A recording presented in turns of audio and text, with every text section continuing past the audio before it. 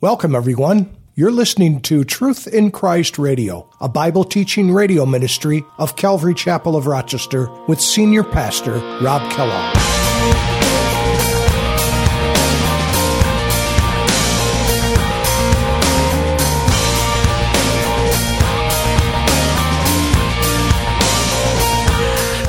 People of the earth at this time, they're going to be carelessly enjoying. That's what wine is. It's a symbol of joy, but they're going to be enjoying this union of the state and the church being together, and it's going to feel like great, and everybody gets along.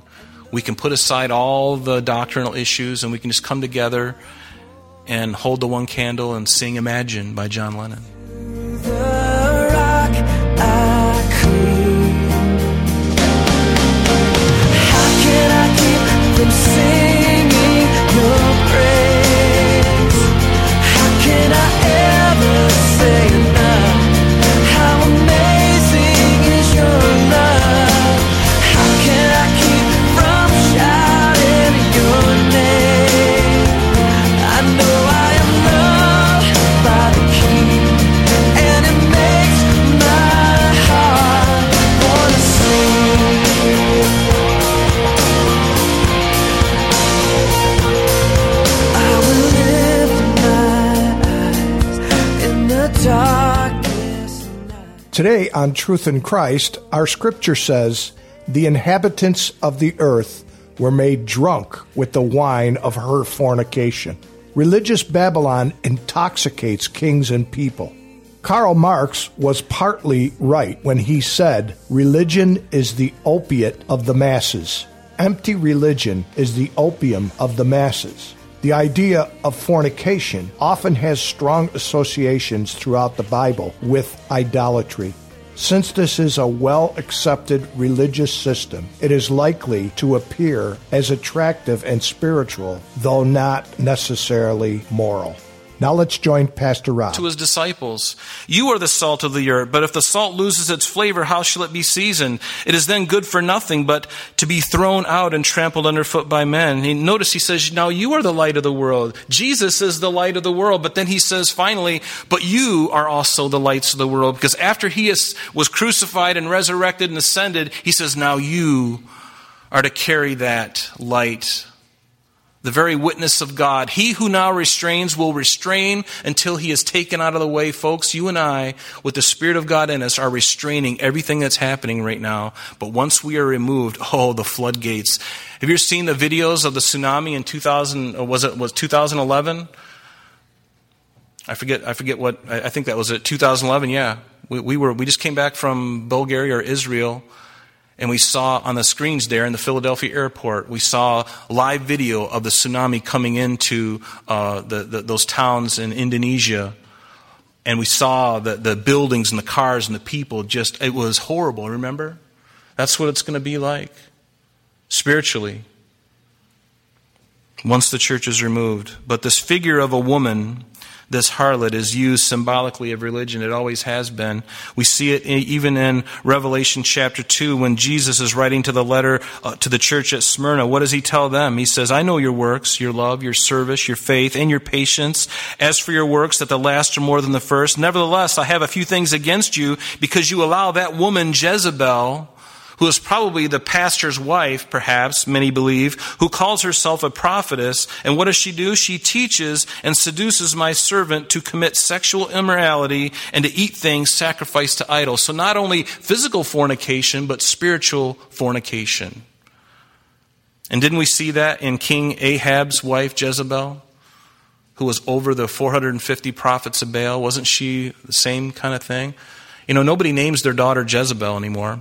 Probably good, It's like how many people have a child and, a beautiful baby girl comes out and the father's holding her and he's like, she's so precious. I think I'll call her Jezebel. Nobody calls their child Jezebel. She's synonymous with evil. She's synonymous with fornication and uncleanness. But notice here in verse 1 again, we're not going to get very far. But that's okay, because you know what? These two chapters are significant. And remember, there are parenthetical chapters, which means that chronologically, where they're located right after the 7 bowl judgments, it doesn't mean that these events are going to happen after the 7 bowl judgments. No, this is an expose, if you will, of the destruction of Babylon that's going to happen.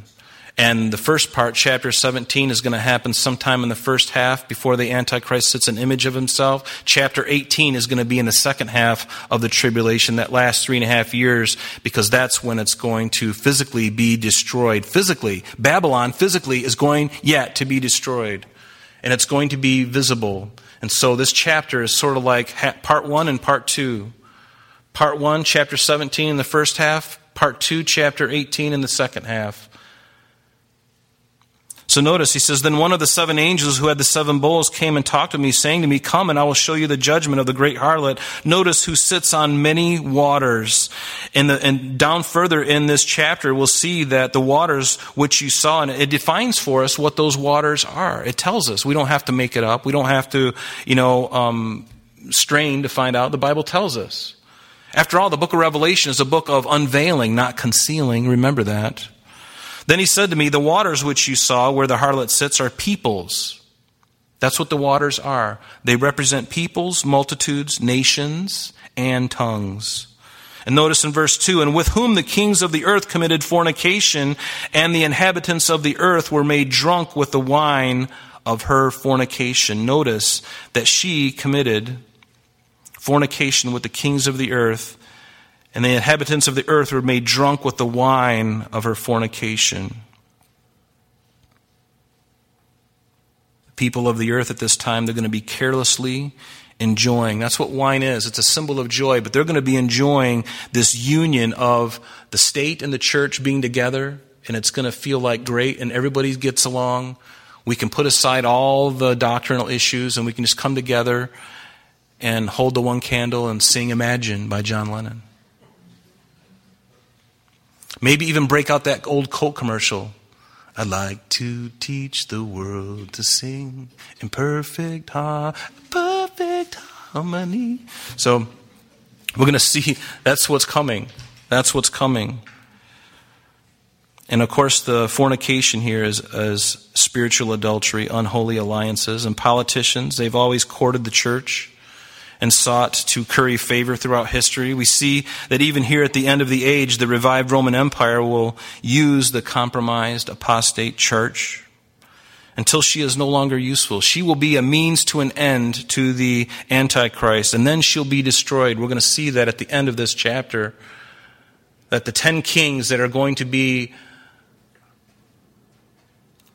with the Antichrist, somewhere before the midpoint of the tribulation, he's going to destroy her because her usefulness is no longer needed. She will become useless because he will set up an image of himself. So he allows her to thrive for a season until the midpoint, remember, and he puts an image of himself, and it's at that point he says, I have no longer any need of your services. You're fired. And he'll put an image of himself, and the world will worship him. He will destroy that church. So he carried me away, verse 3, in the Spirit into the wilderness. And I saw a woman sitting on a scarlet beast. She was full of names of blasphemy, having 7 heads and 10 horns. And we'll look at this 7 heads and 10 horns again. We spent quite a bit of time on it when we were in Revelation chapter 13. We'll recap that a little bit later on in this chapter. Probably not today, as I'm looking at the clock and my heart is breaking. But notice he carried me away in the Spirit. Now, where was John when he received this revelation? He was on the Isle of Patmos. It was a penal colony that the Roman emperor at the time put him on. An old man out in the Aegean Sea on this small little island. He thought he could get rid of him. John is there, and he's given in a vision, in the Spirit, not physically, but in a dream, in a vision. However that works, I don't really know. But he led him into this place, yet future to us even. and he showed him things to come. Isn't that what the Spirit of God says in John chapter 14? That when he comes, he will convict the world of truth. But one of the things he will also do is to show you things to come. Wasn't he doing that very same thing here with John the Apostle? Taking him right to the end and showing him the things that were coming yet upon the earth. Showing him the whole thing and writing it down for us. And I don't know about you, but I find great comfort in knowing that a God loves me so much that he's willing to show me things to come so that I don't fret, so that I don't be consumed with fear. Would you be fearful if you saw the things that are going on right now? Many people are already, but not to understand where it's going and ultimately the end game? I can't imagine not being a Christian in this time. I've known the Lord for more than half of my lifespan. I can't even remember a time. I don't even remember what I thought beforehand. Can you relate to that? You've been with the Lord long enough. You don't even remember what your mind was thinking before then. It's like a person that's dead, and really that's what it was, right? All things are passed away. Behold, all things are new. I'm a new creature in Christ. The old man is dead, right? So I don't even remember what it's like. But do you know there's people all around us? They don't know what's coming. They don't have any foundation. This is it for them. This is it for them. And they want their freedom. But freedom to them means no restraints, no boundaries. As a parent, you know that that's hogwash. A parent who loves his child will give him boundaries, clearly defined boundaries. You go outside of that boundary, Johnny, and you're going to get spanked. And what do? There's the boundary.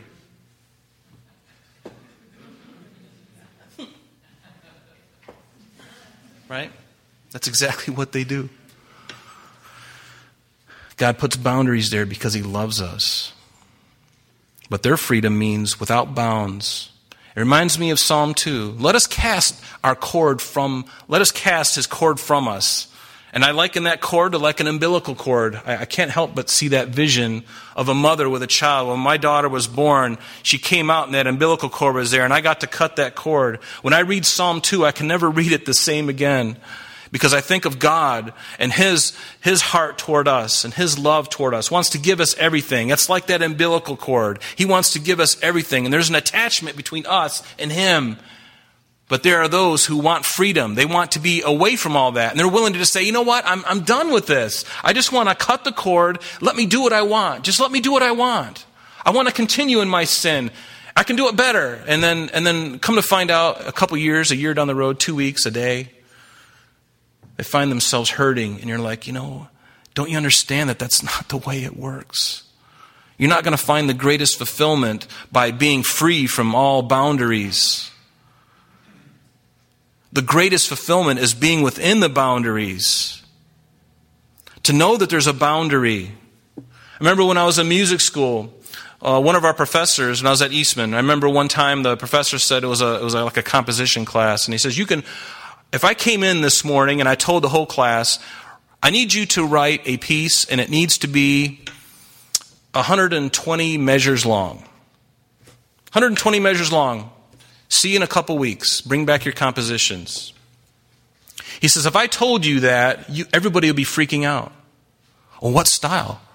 Should I do it in the 17th century, Baroque, style? Should I do it in the Romantic period? Or what is it? The sonata form? Is it the rondo form? What am I doing? What form are we? I don't know. Just make it up. And so, if he doesn't give you any boundaries, people are freaking out. But then he can come in and say, you know what? We're studying the 17th and 18th century. We're studying the 17th century music in the Baroque period. I want you to write a fugue in the style of Bach. You can make it, I need it to be this long. You need to have a developed theme and a counter subject. And hand it in. All of a sudden there's a great sigh of relief. Now there's parameters. There's parameters around what we do. Now there's a style. We know exactly what what we're supposed to do. We know the style really well. We even know the little permutations of the melodic figures that Bach used. We can incorporate those things. We can do it in the same style that he did. We could write out the theme and have the counter subjects and all the fugue elements. Sorry, I'm using a lot of musical terms. But the idea is that there's freedom within a boundary. Now I have a sigh of relief. I know where to go. I feel comfortable moving about the cabin. But the world says no boundaries, no rules. And what is the result of that? Chaos. It is chaos.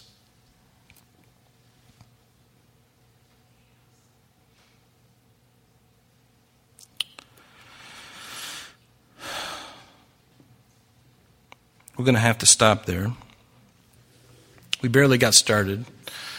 But I don't know about you, but these 2 chapters are going to be really important for us, because I think we're not only going to see what's coming, but I think it's going to cause us to reflect on what has already happened.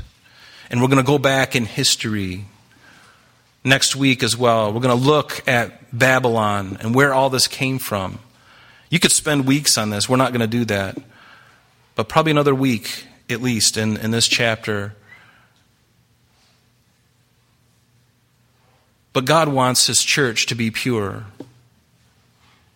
God wants His church to be holy. We don't want to be like this church. Can anyone see that right now before our own eyes? Can you see it? Have you been in congregations? Maybe churches within the city? And again, not everyone, but they're there. Churches that embrace all these things, they think it's okay. Some churches even embrace abortion. A woman should have her right because that's God's love. Really? It's God's love? So you see my point? We're already the church in America and in the world. Not you, hopefully, none of us. But there are portions of the church that have embraced this ecumenical stuff. And boy, sometimes it can be hard to resist if you're thinking in a worldly way, because the world says you're not really a loving church people because you don't embrace these things. And these people really love each other. Saw a video of the United Methodists, and there's some of the things, and these men are kissing each other, and I'm like, I can't. It's just so, it doesn't make any sense. Women kissing each other, going down the aisle, and people say, well, they love. God is love, so this has to be okay. No, it doesn't. Does that make me a bigot? You can call me a bigot. Does it make me unloving? You can call me unloving if you want. When I become unloving is when I stop approaching these things and not loving. I don't have to condone it. I don't have to accept it. But can I still be loving? I can. And therein lies the challenge for all of us. As we see these things going on, I get angry. And sometimes that anger comes out, right? But I'm asking the Lord, and I would ask you to ask the Lord, Lord, help me to know how to reach these people. Because God loves them. He doesn't hate them. He hates their sin just like He hates our sin. But I want to have a better heart. Because I'll be honest with you, my heart is not so good sometimes. And sometimes it does come out, and I hurt people. Unnecessarily, unwittingly even, unwillingly sometimes. My body language betrays me. Maybe my tone betrays me. I still hold to that conviction, but how I deal with that is really important, isn't it? How I deal with that.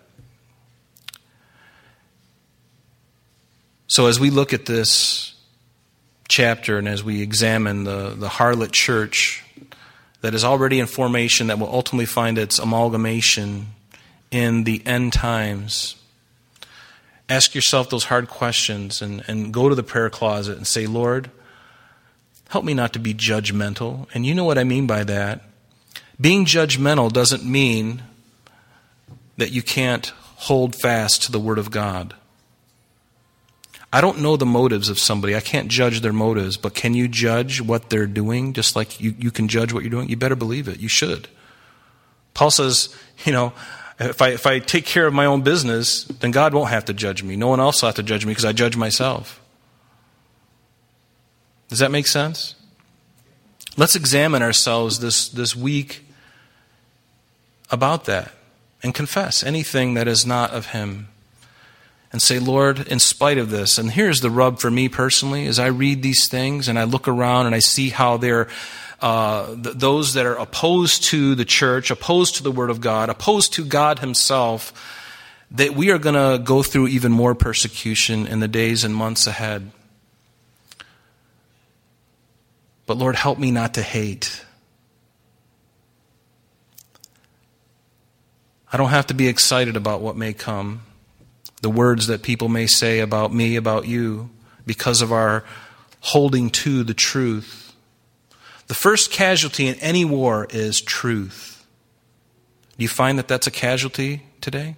Truth? All you have to do is look at Fox News. All you have to do is look at MSNBC. All you have to do is look at CNN. Truth is a casualty. It's died.